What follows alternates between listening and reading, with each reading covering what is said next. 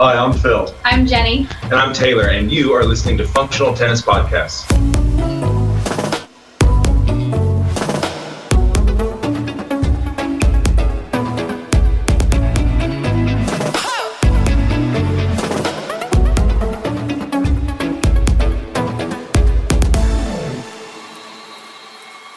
Welcome to the Functional Tennis Podcast. I'm Fabio Molly, your host. This week I speak to Jenny, Phil and Taylor Dent. They are a mega tennis family. Phil is an Aussie Open finalist and Davis Cup winner, as well as dad of Taylor, who I first saw play at my first ever time on centre court in Wimbledon back in 2002. And he is husband to Jenny, who's a top 50 WTA player. It was great to chat to his tennis family about their tennis career, about their tennis academy in Keller, Texas, and also about the next generation of Dent tennis players keeping the single-handed backhand alive. Before we start, a shout out to our podcast sponsor Slinger, who make the awesome portable ball machine, the Slinger Bag. Head over to slingerbag.com to get all the info on the bag. If you've any burning questions, feel free to ask me, as I'm a regular user and lover of my Slinger Bag. Okay, let's get chatting to the Dents. Hi guys, welcome to the Functional Tennis Podcast. How are you in Texas? Yeah, we're doing good. It's wintertime right now, so we are staying cold. We're ducking in and out of some cold fronts that come from the north, but we have the indoor building behind us, so when it gets a little rough, we head inside. Great. Well, pleasure to have you on. Normally we have one guest on. The other time we've had two, but now we have a huge tennis family. We have Phil Dent, who is a finalist at the Aussie Open, won the Davis Cup and many more things, which is amazing. We have Jenny Dent, who I think runs the show there, I'd say. And we have former top 50, we've top 50, just about top 50 player in the world. Jenny was, yeah. No, you, Jenny. Jenny was, yeah. And then we've Taylor Dent, top 20 player in the world. I'll take it. Who I was first time at Wimbledon. The first match I saw was Taylor play Leighton Hewitt. So it's a real honour for me to have the Dent family on the show today. So, yes, so tell us a bit about, we're going to talk about the tennis in a while, a bit about the matches, the parent-child coaching relationship, but tell us a bit about the academy, where exactly you're based, the type of courts you have, what sort of players you're working with, and if you have any players playing at the Aussie Open this week. Well, we're based in Keller, Texas. It's kind of 30 minutes north of Fort Worth, Texas, and about 35, 40 minutes west of Dallas, Texas. We picked this area because, we wanted to get a whole bunch of land to build kind of our own little tennis playground. The surfaces we have here currently, we have 5 indoor courts that are behind us. We have 10 outdoor courts. It's all hard court. In the future, we may plop down 1 or 2 clay courts, but for the most part, the juniors around here and the club players around here, they play predominantly, 100% of the time on hard courts. So we just opened. Actually, the construction phase was a long, drawn-out process. We just opened 2019 in October, so we've been open just over a year, and it has been quite the learning curve, running and operating our own business. And what sort of, who does what between the three is there? What's the structure? Well, for the longest time, Dad was doing the academy with me. We were kind of out on the courts, and Jenny would make a guest appearance every so often out there. We're toning down Dad's academy hours, but he's still teaching a lot of private lessons with our academy kids, just getting the fundamentals correct. Jenny does a ton of the administrative stuff, and again, she's out there as well quite a bit with the academy kids. And I'm doing, the high performance, the academy kids. And that's, kind of one of the things that we do it's a little unique. That's one of the aspects that make us unique is, within the club, because we own the club, we have a pathway. Like we have a red, orange, green dot program. Then we have, just out of that, we have a prep program, a qualifier program, an elite program, and then the full-time program. So we're really trying hard to start these kids on the right foot from a very, very young age. What kind of we've experienced and what breaks our heart a little bit is when you get a 16-year-old who's got ambition to play, professional tennis, has the work ethic, but man, starting that process at 16 is tough, especially if you've kind of ingrained some really hard things to overcome. So we try hard from a very young age to get these kids on the right foot. And then if they want to pursue whatever they want to pursue, we'll be right there with them. And what sort of percentage of your kids in the academy would go to college tennis and many would try play pro? So far, I know it's your only early days, but maybe Phil, from your experience, what path do you see players take, the majority of them? Well, most of them go to college. Some of them try the tour at an early stage, but it's tough. It's hard to be you got to be pretty wealthy in a way to sustain the expenses that occur, to maintain the travel that you've got to do. But basically, it's the college players that we get most of. We get them into we do pretty well getting them in Division I schools. Pro level, it's tough. As I said, you've got to be really dedicated and you've got to have the skills to actually get it out there. And if you're talking about getting in the top 500, that's accessible for most of the kids, I think, that we teach. But if you're talking about actually making a living out of it, you've got to get basically in the top 150, and then you're competing with the world. This is a big pond. This is where the best players congregate, and that's why I think our academy is great. We have a way of teaching, I think, that is modern, and it actually has never changed. Because the aspect of playing tennis is basically spreading the court, and we do a fairly good job in teaching the kids to be offensive and play an all-round game. And while we're just talking about being offensive here, and I know Taylor was a serve and volleyer with the big, massive, 147-mile-an-hour serve, was it? Yeah. Which is still, you don't get many of them today, so you were ahead of your time.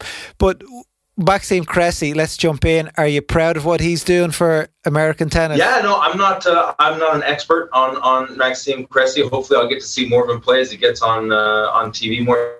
He actually came out when we first started in Texas, because we had one of his buddies out here training, Evan Zhu, so they were friends from UCLA. But just looking at his stats, I get to see some highlights every so often, and man, he is serving monsters. I think in one of his matches, his average second serve speed was 119 miles an hour. I wasn't doing that. So if he's able to put that speed there, shoot, then you can kind of get away with a lot of things. Yeah, it was pretty impressive. It's great to see something a bit different out there. It's rare you see just all-out attack. And Jenny, tell me, who do you guys have out in Australia right now? We've got a player, her name's Liv Hovde. She's been working with Phil for many years now, and she's come to the academy, and she's a very talented, very hardworking, just a great player, really taken on to, we call it the triangle, just opening up the court, being offensive, taking balls on the top of the bounce, and she's extremely accurate. And that's one of the things that just makes her so good. She's got a nasty backhand. So she's out at the Australian Juniors, and she's in the quarterfinals now. Quarterfinals, yeah. That's awesome. Great. Well, I'll keep an eye out on it. We'll know this is going out in a few days, so we'll know the results pretty quick. And what separates somebody like her and another player is the amount of work she puts in, the dedication. Is there anything that really stands out? Yeah, no, she's dedicated to, and she's into becoming a world-class tennis player. So it takes time. You have to put time on the court, time in the preventative areas of not being injured. You have to do all that sort of stuff. Her game is based on what we basically teach. We teach a game where we play outside a triangle, which is spread the court when you can. We don't find playing down the middle of the court is very successful.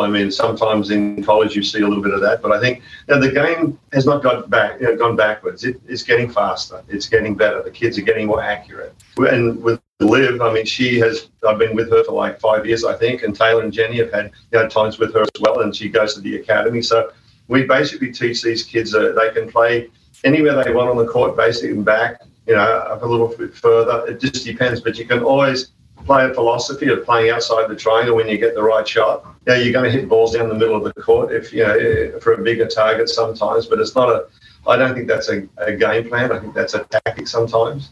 But for Liv, she's good. She's competitive and she wants it. So hopefully she beat the number 3 seed in the world yesterday, so hopefully she can keep moving forward. You talk a lot about your strategy, what you try and teach all your players, the way to play the game, this triangle format. Is that something that you just have to be repetitive, do day in, day out, until it becomes the player just does it without thinking about it, and that becomes their DNA, really? You actually said it great. So we have a 9-year-old son who's playing tennis. Creating that DNA, to me, being an offensive player is very important. So, I don't let him play really any safe shots. He's ripping every ball, and he's got to be, spreading the court, getting the ball wide.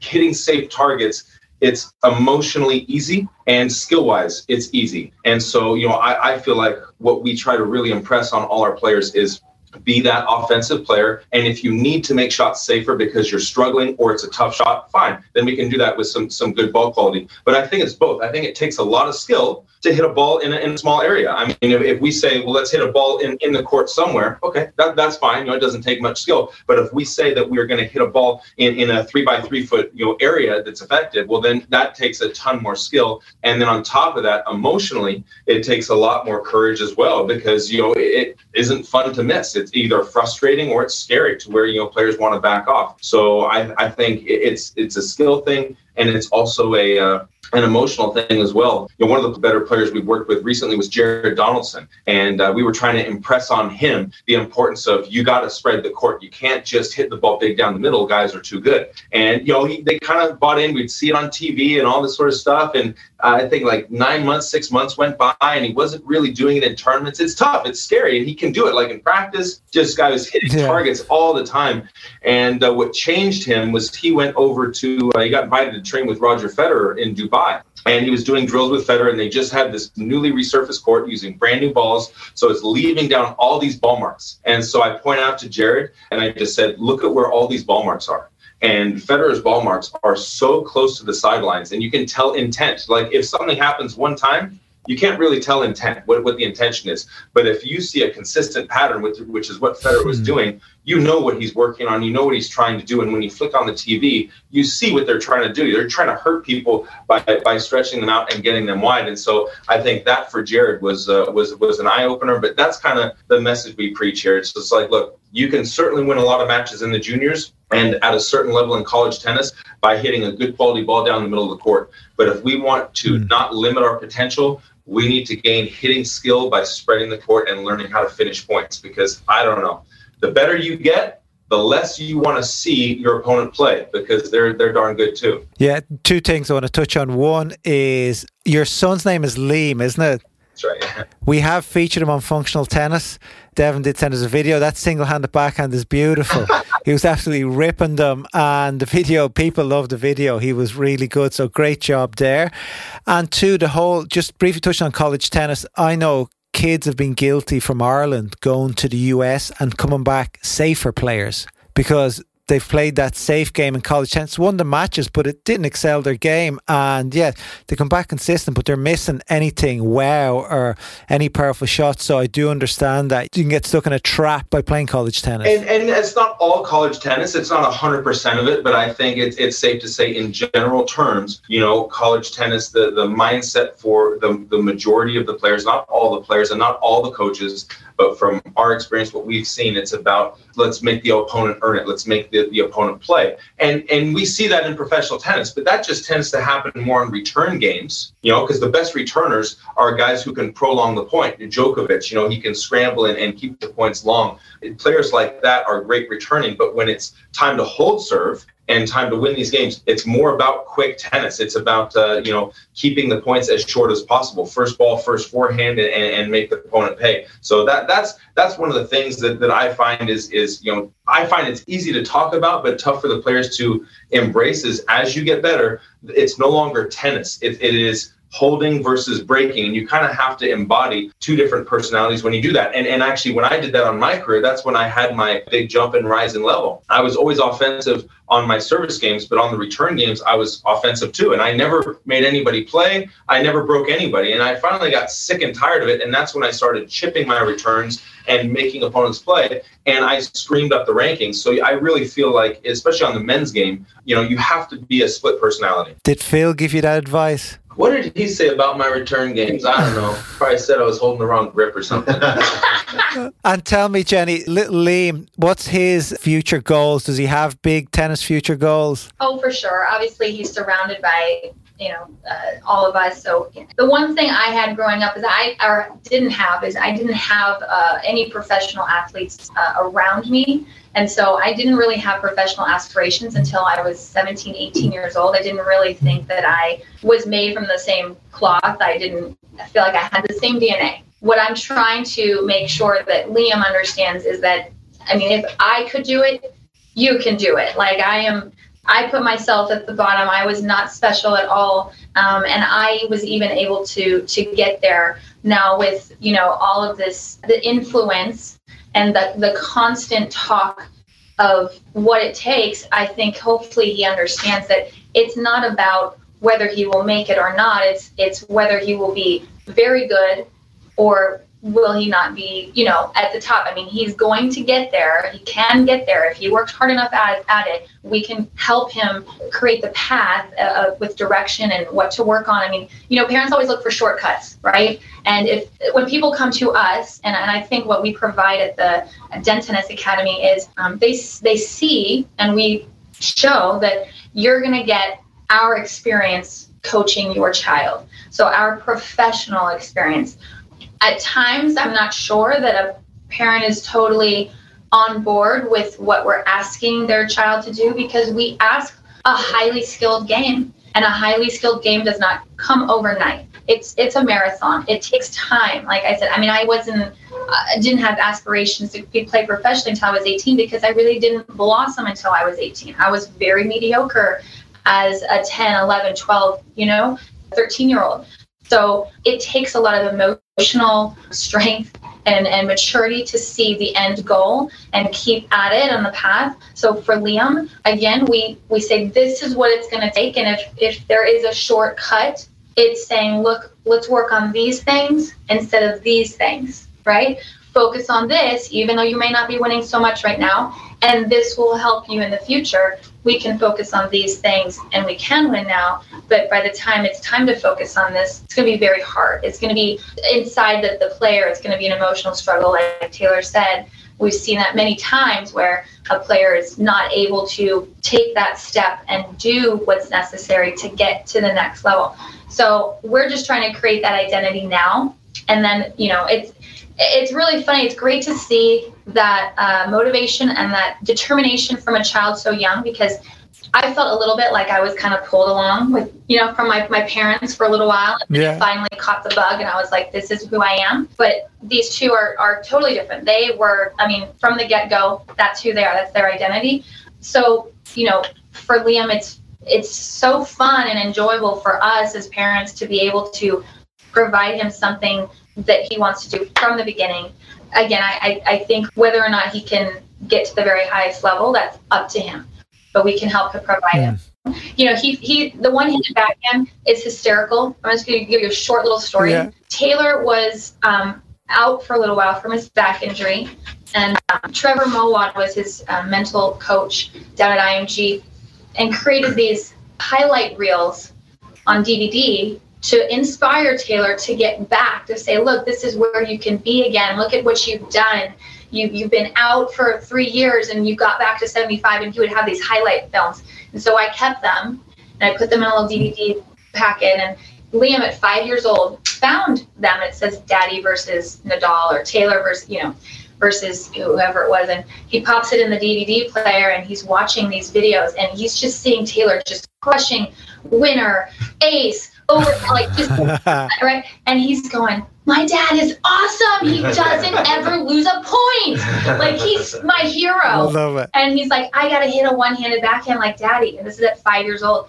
And we're like, no, buddy, it's too difficult. You can do that later, but stick with the two-hand. No, I gotta hit the one hand. So we wouldn't let him do it. Well, then Devon sent a video, let him do it on his own over by himself, took a video of this kid hitting this like perfect one-handed backhand, slow motion, and we were both like, oh, okay, well, okay, then you can do it, but just know it's gonna take a long time to get it really good. But the kid just, he saw it and saw his father, and it was love at first sight. Wow, that is brilliant. Look, it's great. There's not that many single-handed backhanders, great ones out there. And I saw Liam's video. I think it's amazing. We've seen a few others. There's a few others on Instagram that we've posted, and yeah, they're great. And there's definitely a future for them. Best of luck to Liam in the future. Join over 10,000 people who have downloaded our free match and practice PDFs over at functionaltennis.com/downloads. Our match and practice PDFs help you plan and evaluate your matches and practices. We have some other free downloads there for you too. So make sure you go over to functionaltennis.com/downloads. And tell me, Phil, what was Taylor like growing up as a kid?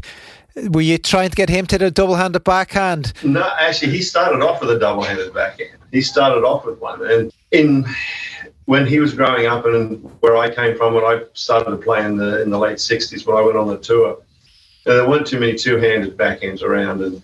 And Taylor, he was a good-sized guy at that age, and I thought, well, maybe we'd just sort of, and we would just switch him to a one-handed because maybe it'll help him move a little better and all that sort of stuff. That was my reasoning for it. But he was gifted. It didn't take much to get him going and to get him to hit a one-handed backhand and slice and everything. But he was intense. I mean, he practiced hard and he really wanted to. I was coaching, I think, at the time, Michael Chang at the time, and he came along and he would watch us play. And also he has a brother, and he watched Brett play. Brett was very good. He got to the finals of the NCAAs. And so he was sort of introduced to it with some really good players and watched some from the sidelines. And he doesn't remember this, but I do. We were down in Palm Springs, and I think Michael had just finished his practice, and he said, "Come on, Taylor, come on, hit some with me." And Taylor had hit some before and everything. And so he came on the court, and there's a huge crowd because Michael has just been finished practicing, and so Taylor was hitting with him a little bit. So he came off the court afterwards, and he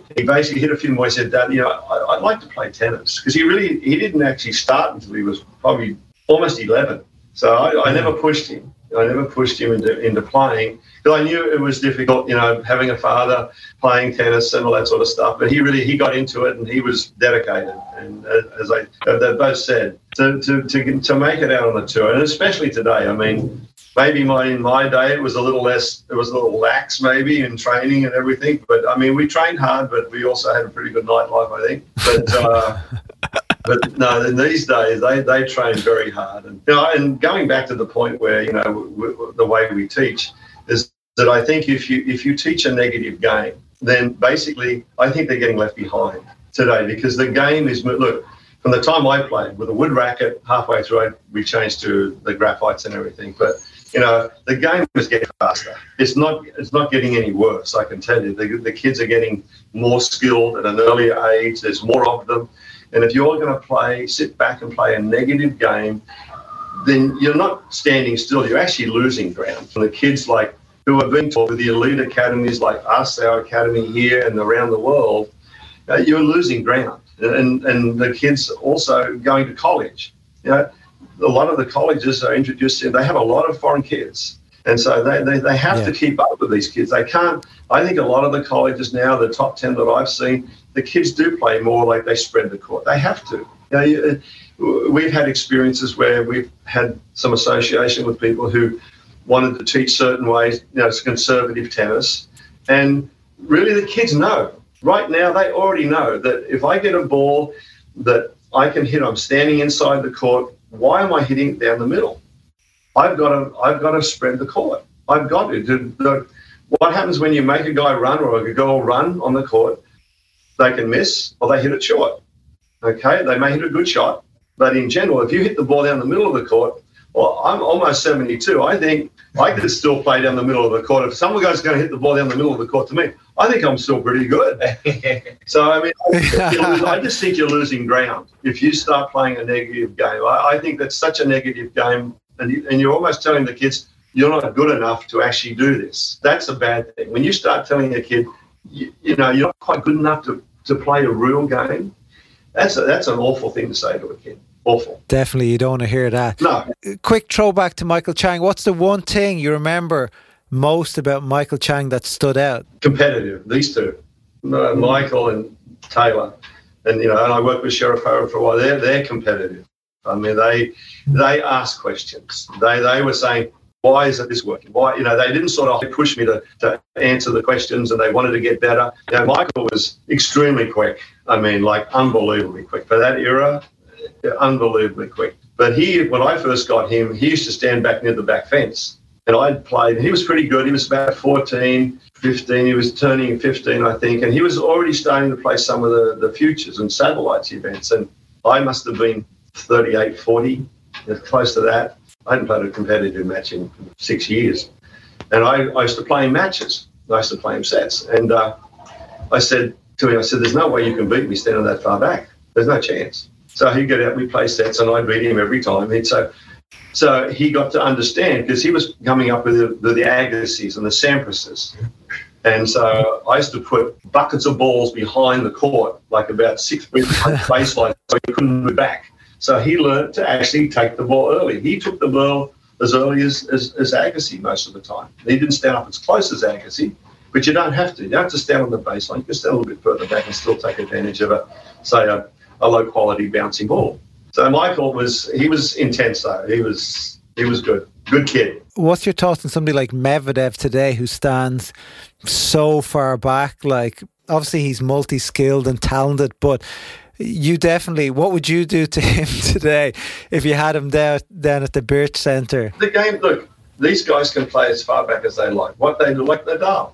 He can stand back a fair way, but you watch him. As soon as he sees a ball that doesn't have that quality bounce to it, he's inside out. He is a devastating player inside that court. Once he steps near the baseline and inside that court, he is devastating. It's the same as, look, Medvedev, he's an exception. I mean, even his backhand looks weird. I mean, like he's crossed over and he looks like a crab trying to do the thing, but it's great. It's a great shot. You can't stop anyone being an exception. Like Nadal's falling, running around like this, hitting things here like that. It's a great shot. You don't stop that. And just to add to that point is also, that's another example of how tennis is two parts. I mean, Medvedev doesn't start the point serving at the fence. I mean, he starts serving at the baseline. And I read an article where last year's Australian Open, he was the best player at finishing points on his serve quickly with either the first ball or the third ball. And that's where, as a returner, he does start back. But they also, I was watching U.S. Open, did this Hawkeye chart where his first ball was, really far back. The second ball he hit on average was about 8-10 feet behind the baseline. And the third ball he hit was about a couple of feet behind the baseline. So, yes. And then, like I said, that's where absolutely, if you want to start the return from at the fence, you can. There's examples of that 100%. But the idea is to try and neutralize that point, and we certainly don't want to serve and then run all the way back to the fence. That's kind of not the way it's done. So again, just another example of how tennis is not just tennis. It is holding and it is breaking. And he is an outlier, obviously, with his strange strokes, and it's amazing to watch. And just quickly, we'd quickly touch on, before we end this, on a lot of our listeners are parents. Some of them coach their kids, some of them attend the sessions, some are barred for the training sessions. But what advice? We've 3 generations of tennis here. I know we've 2 sets of parents. I know we talk about Liam, but so we can look at it from both sides. Phil, what sort of advice do you have for parents out there who want to be more involved in their kids' tennis training? I mean, look, I think for me being a father for Taylor, it's just that I was involved with him with his training and everything. And you can be involved with it. The parents can be involved. I think the hardest thing for a parent, and including me, who found out I knew better, because I came from a pretty tough father, in my beginnings. But the thing is, if you want to be a plus for your kid, don't be negative. Don't be negative. Encourage the kid to keep moving forward. If you take things away from the kid, like, why are you missing that? You get off the court and the kid's lost. And I mean, I tried my best, and I wasn't good the first couple of years with Taylor, I must admit. But I learned that you never talk to him after he's had a loss. Okay, if you can keep away, because the kids are defensive, every kid will be defensive. And the parents have such a huge vision on the kid's game. It's almost a crazy vision of what they be. And so you have to basically be real careful in how you're part of their team. You're it, You have to be careful how you talk to the kids. Now, that's my biggest advice. Be very careful, be positive, and accept they're not going on the court. I can remember my dad saying to me, "Why are you missing that shot? Why?" I said, "Well, of course, Dad, I'm out there trying to miss it, on purpose. So I'm not trying to miss the shot. I mean, no kid's going out there trying to miss the shot, but you have to be a parent. From my perspective, you have to be real careful how you treat them, how you talk to them." Jenny or Taylor, what's your bit of advice coming from, say, a different generation? Well, so having Liam and going to tournaments with Liam changed my appreciation for being a tennis parent. I mean, it adds another element of emotion. As a coach, you want your players to win, but I feel like it's pretty easy, maybe for me, to stay objective. I'm like, okay, that was a tough match. We need to go back and work on X, Y, and Z. Having your child out there playing, it brings a different ball game into it, but it still doesn't change what's best for the kid. And, we've been through this song and dance a few times. I've seen it through, decades now. We've seen it hundreds of times with parents and kids, and we see what works and we see what doesn't work. If the parent's hard on the kid, sure, there's examples of that with players making it to the pro level, but what you don't see is the 99% of the time it doesn't work, and the kids hate tennis, they burn out, and they quit. So just like Medvedev having, kind of outlier strokes, there's always going to be an exception to the rule because a player can overcome that. But more often than not, the situation that we see work the best, both for the player's tennis and also for the relationship of the parent to the player, is the parent does not protect the player. The parent puts the player in uncomfortable situations, whether it's emotional or physical, right? They let the player, kind of learn and struggle through it. And then the player comes off, doesn't feel good about what just happened. It's uncomfortable. And the parent is there as a support and encouragement system. The situations we see on the flip side that work the worst from our experience is when the parent protects the player from any uncomfortable, I don't want to play against that person. That person has a lower UTR or a lower ranking. I don't want to play against that person. I don't want to play here. I don't want to play there. Just constantly protecting this kid. And then they take it on themselves to be the hard hammering force in that kid's life. And it is a disaster. Talk about a player who has zero confidence and who hates their parent like clockwork every single time. So I would just say, to kind of piggyback on what my dad said, is don't protect your kid. Don't protect your player from uncomfortable things. You want to create a little piece of iron out there. You want them to walk into a situation and say, I've been through something like this before, or something tougher than this before. I can handle this. And then when they fail, the parent is there to say, you know what? That was a tough one today, but you did a great job. You fought hard. You did what you were supposed to do. And that's a growing experience. We'll get better at that. And maybe you don't get it next time, but the next time after that, maybe we do, and so I really think that is when we see players shine. I mean, I think with Liv Hovde, her mom is with her all the time. I think her mom does a really good job of that. She really encourages and backs Liv up. She gives Liv some freedom and some independence. And, same thing with Jared Donaldson's father, Courtney. He was awesome with that. He would always see when Jared was down from a tough situation and give him the silver lining, not lie. It's not about lying because the kids will see through that, but it's about pointing out the good things and just picking the kid back up, not beating the kid down. You want to create a confident player, not a player that's just beat into submission. That's some good advice there. I've one question left for you each, the exact same question, all three of you. Maybe start with Jenny. Looking back at your career on the tennis court, what's the one match that stood out the most for you? There's a lot that stood out. I mean, if I had to pick one that I felt proud of, I would say I had a pretty good match against, I played well. The score wasn't necessarily great, but I played really well against Mauresmo on the second court at Wimbledon one year, and it was a thrill for me to be on that court, playing that player, and then playing a good level of tennis. I think the one thing that I don't feel like I did very well in my career was rise to the occasion at the Grand Slams. I didn't do as well as I wanted to do.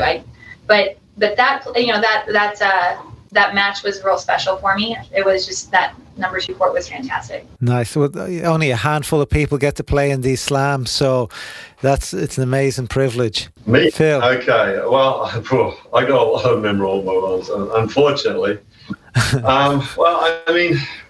Losing to Connors in the Australian final didn't really taste all that good. I would have liked to watch that one.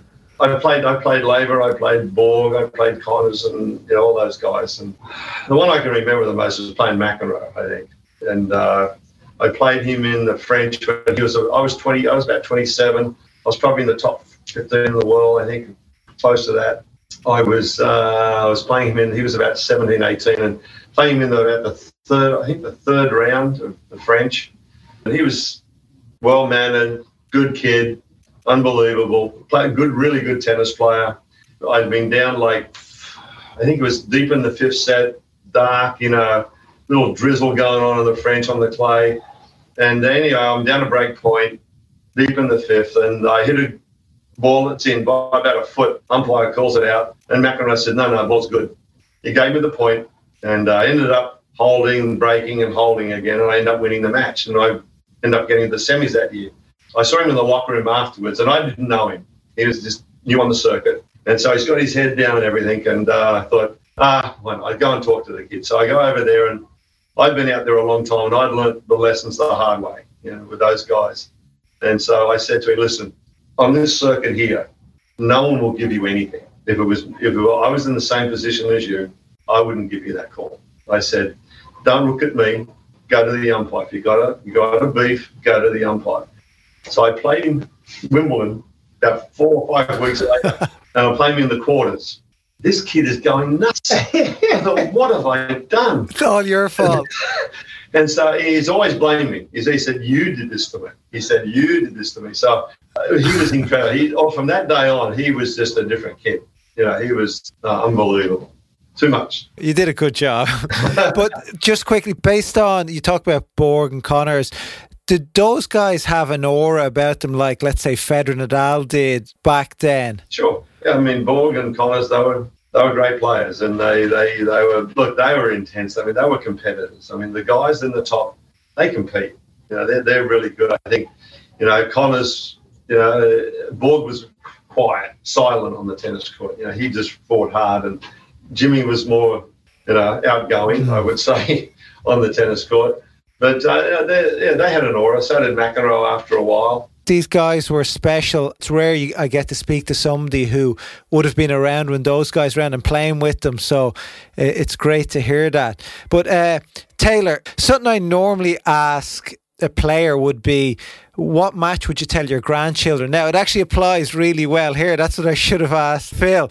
But what match would you say to Liam if Liam says, Daddy, tell me, what match are you going to tell me about today? What's the best story?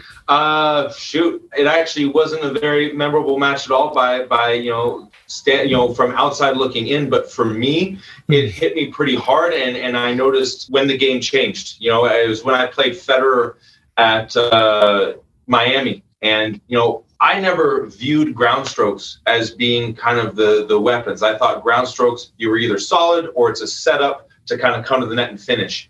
And in that match, I didn't really feel like Federer was hitting the ball huge, but he was hitting the ball so accurate and so close to the sidelines that it really opened my eyes on tennis. You know what I mean? It opened my eyes on what he was doing with tennis. Now, obviously, fast forward, to where we are now, and there's so many guys doing what he did. But I really think that from my perspective, that was eye-opening. It was unlike anything I had experienced before, and he changed the game, and that was the match that I felt it, why this guy was doing so well. Great. It's so good to hear these stories, and from such a great tennis family. So thank you very much. I wish your player in the Aussie Open the best of luck now in the quarters, and the academy, if I'm ever over in that part of the world, which won't be too soon, unfortunately, I'll pop in. But thank you very much for coming on. Great. Thank you so much. Thank you.